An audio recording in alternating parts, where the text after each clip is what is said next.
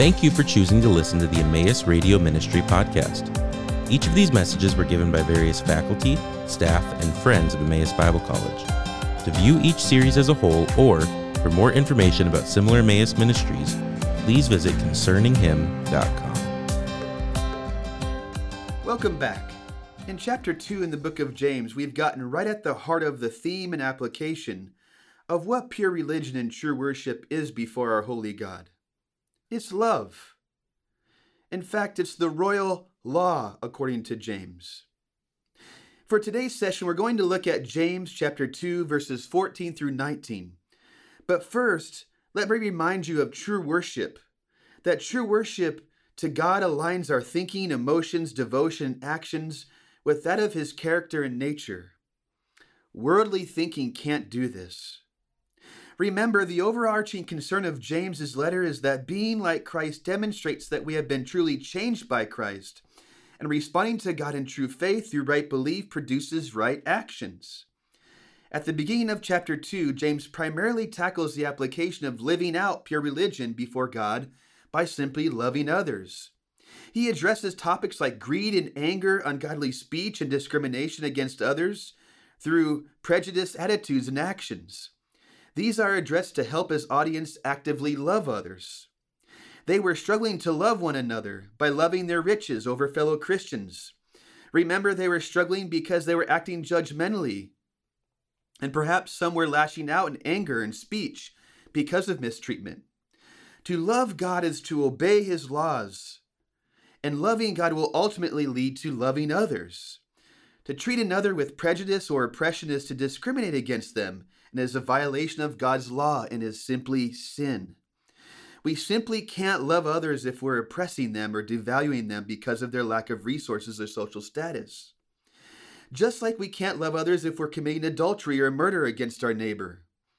That simply is not loving. James is saying there's no difference in God's eyes between adultery and murder and oppression and mistreatment of others. In the second half of chapter 2, James repeatedly addresses them as brothers and sisters and brings up what true faith, aka true religion, looks like. Our focus today in chapter 2, verses 4 through 19, it simply says this: "What good is it, my brothers and sisters, if someone claims to have faith but does not have works? Can this kind of faith save him?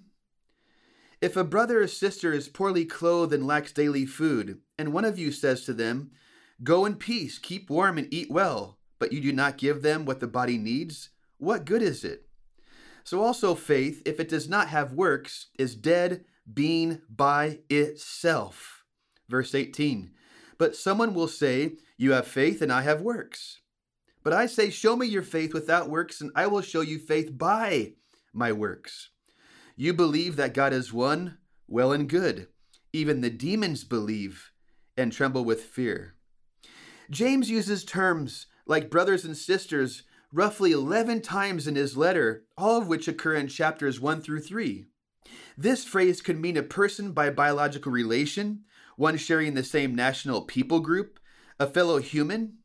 It could mean a fellow believer or people who are united to one another by the bond of affection. James clearly has these last two in mind. I'm reminded of Ephesians 4, verses 2 through 6, which says, "With all humility and gentleness, be patient, putting up with one another in love, making every effort to keep the unity of the Spirit in the bond of peace. There is one body and one Spirit, just as you two were called to the one hope of your calling, one Lord, one faith, one baptism, one God and Father of all, who is over all and through all and in all," Paul says. We are intimately connected and bound together because of the person and work of Jesus. You see, the character and nature of God is in us because of what Jesus has done to us. It isn't anything else that causes this connection. No race, age, gender, education, social status, job, not even our nationality or anything else other than Jesus Christ. Period. We are bound to one another because we share in the affection of Christ. Here in James chapter 2, verse 14 is the seventh use, and verse 15 is the eighth time that this phrase is used of brothers and sisters. What does this say about how James might see the relationship between fellow Christians? He sees them as family. The concept of family is turned inside out by Jesus. In Matthew 12, verses 46 to 50, Jesus says, "While Jesus was still speaking to the crowds, his mother and brothers came and stood outside asking to speak to him. Someone told him, 'Look, your mother and your brothers are staying outside wanting to speak to you.' To the one who had said this, Jesus replied, 'Who is my mother and who are my brothers?' And pointing towards his disciples, he said, 'Here are my mother and my brothers. For whoever does the will of my Father in heaven is my brother and sister and mother.'" Jesus' statement here is profound and offends the cultural norms of his time concerning loyalty and family identity. Jesus' point here is that those who follow him and desire to seek the kingdom of God are the people closest to him emotionally, relationally, and spiritually. These are the people who are his family. He regards his followers as more family than his blood relatives. The Apostle Paul will speak of the body of Christ, the Christians in Galatia, as the household of faith, Galatians chapter 6, verse 10. James also sees them as family, addressing and exhorting them through this unique, close, and intense relationship. For James, their behavior, again, is illogical and dumbfounding. How would you treat your family? If our family members were hurting, in need, and struggling to eat, clothe themselves, etc., how would we respond to them? We would never invite our brother or sister over for Christmas dinner and have one of them sit on the floor because of their income, clothes, jewelry, car, or social status. We would never do that to our own blood family. Would you have your impoverished uncle, your widow aunt, or orphaned cousin sit on the floor because their clothes weren't as nice as your father or brothers? Of course not. Why? Yet this is what they were doing to each other in their church meeting at the beginning of this chapter, in chapter 2. God has given some great abundance, and the heart of God is for those people with abundance to serve out of their abundance, especially serving those who are their spiritual family. James further defines what true religion or worship is through loving one another by taking head-on the relationship of faith and works. Now, this is important and oftentimes controversial. This is an often misunderstood and misapplied text that fundamentally can be the difference between a true gospel and a false one. Historically, there is great confusion over the relationship between faith and works. So let's address this directly, as James does. In chapter 2, James twice references their faith. In other words, he uses what they believe or should believe about Jesus to directly influence and inform how they live and behave. The issue that he addresses here is whether or not they are believing the right thing and if they are thinking and behaving the wrong way. However, more importantly, he is defining what saving faith is. In chapter 2, verse 1, James says, "My brothers and sisters, do not show prejudice if you possess faith in our glorious Lord Jesus Christ." In chapter 2, verse 14, he says, "What good is it, my brothers and sisters, if someone claims to have faith but does not have works? Can this kind of faith save him?" Now, before we talk about the relationship between faith and works and tackle exactly what he's saying, let me remind you how we've defined faith in previous sessions from chapter 1, verses 1 through 8 regarding the role of faith in trials and suffering. Remember, faith is commonly misunderstood through Hebrews chapter 11, verses 1 and 6, which says, "Now faith is being sure of what we hope for, being convinced of what we do not see," verse 1, and verse 6 says, "Now without faith it is impossible to please God. For the one who approaches God must believe that he exists and that he rewards those who seek him." The author of Hebrews is merely describing the result of faith, remember. Hence, faith brings assurance and conviction in the things that we look forward to, but do not yet see, and that this pleases God. You can also, again, see Romans 8. The point is, our faith is not hoping in the future. Our faith is hoping in the God who secured and is our future. So how do we respond when we wait for our future in this life? The word faith simply means to entrust or commit to. This word is used 13 times by James in the first 2 chapters. The implication of faith is that salvation and sanctification comes through a genuine acceptance of the work of Jesus Christ that leads us to a surrendered allegiance and commitment to who he has claimed to be. We believe God, we surrender to God by following him. We imitate his thinking and behavior. And yes, faith is necessary for salvation.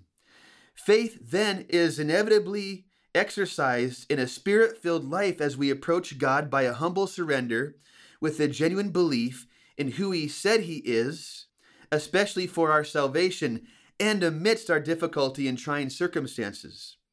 We find wisdom, hope, and strength in his character and who he is, and in his nature, what he does. James says that if we possess true faith, if this is the kind of faith that we have and have life in it, it will manifest itself in godly thinking and behavior. Don't miss this. True faith, in other words, is saving faith in Christ and will result in change. Change that moves closer to looking more like God. How much? How fast? That's not the right question. The fact of the matter is that we will change because we are changed by Christ in saving faith. James presents these changes in the context of works. What is the meaning of works in chapter 2, verse 14 and 18? The meaning of the word used for works here can be defined in the context of 1, business or employment, the work which one undertakes to do, our enterprise or undertaking. Secondly, the meaning of works can mean any product or anything accomplished by hand, art, industry, or mind. And lastly, the option of number 3, as far as the definition of the word works as an act, deed, or thing done. The idea of working is emphasized here. Again, this word works is used 13 times in chapters 2 and 3. 2 chapters. It's important. James will say emphatically at the end of chapter 2, verse 26, that faith without works is simply dead. In other words, faith without change that leads to actions of thinking and behavior is lifeless. In fact, it's not really faith at all. Remember the ancient Hebrew view of understanding or to hear, related to the commandment to love God in the context of Deuteronomy 6. It means to listen with intention and interest, to obey. If hearing means to listen with intention, interest, and obedience, then the implication of James's point about an understanding of belief, or faith in this case, is profound. That for God to truly believe or have faith in something is to not only acknowledge it as viable and true cognitively, but to internalize it in the heart and have it change one's character and have it expressed in our lives and behavior. This is the message of James. Let me repeat that. This is the message of James. For James, it's not really a question of salvation and justification as it pertains to faith. Rather, it's simply a point of the common sense reality of salvation and sanctification. In other words, he's not teaching or questioning that one is justified before God in their sin by doing good things, by works. This is a very unnatural way to read the overall text of the book. Rather, he is saying that since you believe that you are saved by Christ, it doesn't make sense whatsoever that you wouldn't be like, look like, or act like him, because that's what our salvation is.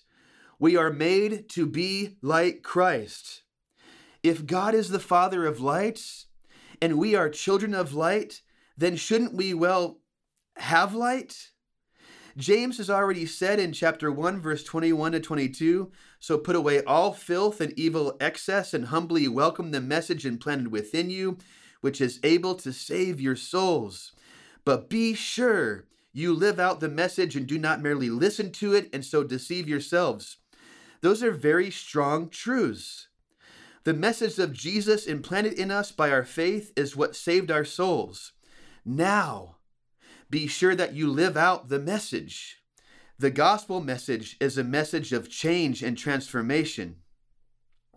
For James says in chapter 2, verse 15, if a brother or sister is poorly clothed and lacks daily food, and one of you says to them, go in peace, keep warm, and eat well, but you do not give them what the body needs, what good is it? He points out that if someone is in need, particularly a fellow Christian, and you acknowledge their need and trouble and do nothing besides tell them to simply go in peace, it doesn't make any sense. Because God cares for the needs of his people through the goodness of his character. God takes action. The people in this context have the means to be instruments of this goodness, but their sinful attitudes and actions are preventing them from doing so. I'm reminded of the Apostle Paul in Ephesians 2, 8 through 10, which says, for by grace you are saved through faith, and this is not from yourselves, it is a gift of God. It is not from works, so that no one can boast. I don't think James would disagree with this. But in verse 10 in Ephesians 2, Paul goes on and says, for we are his created work, his workmanship, having been created in Christ Jesus for good works that God prepared beforehand, so we can do them or walk in them.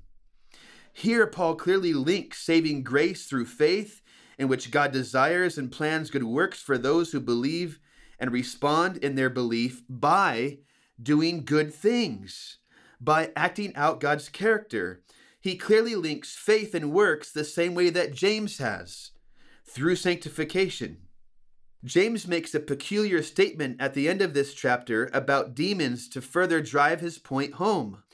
In chapter 2, verse 19, he says, you believe that God is one, well and good. Even the demons believe that and tremble with fear. James is connecting the reality that the demons acknowledge who God is, that he is one, that he is the living God, the Almighty, all-powerful, sovereign, beginning and end, being over the universe, and yet their acknowledgement, i.e. their belief, doesn't save them.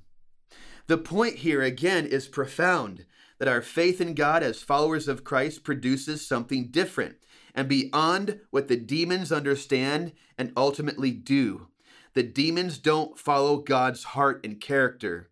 They don't produce fruit for God and spread his goodness. In fact, they do the opposite by dishonoring God and blaspheming his name by the evil and wickedness they spread.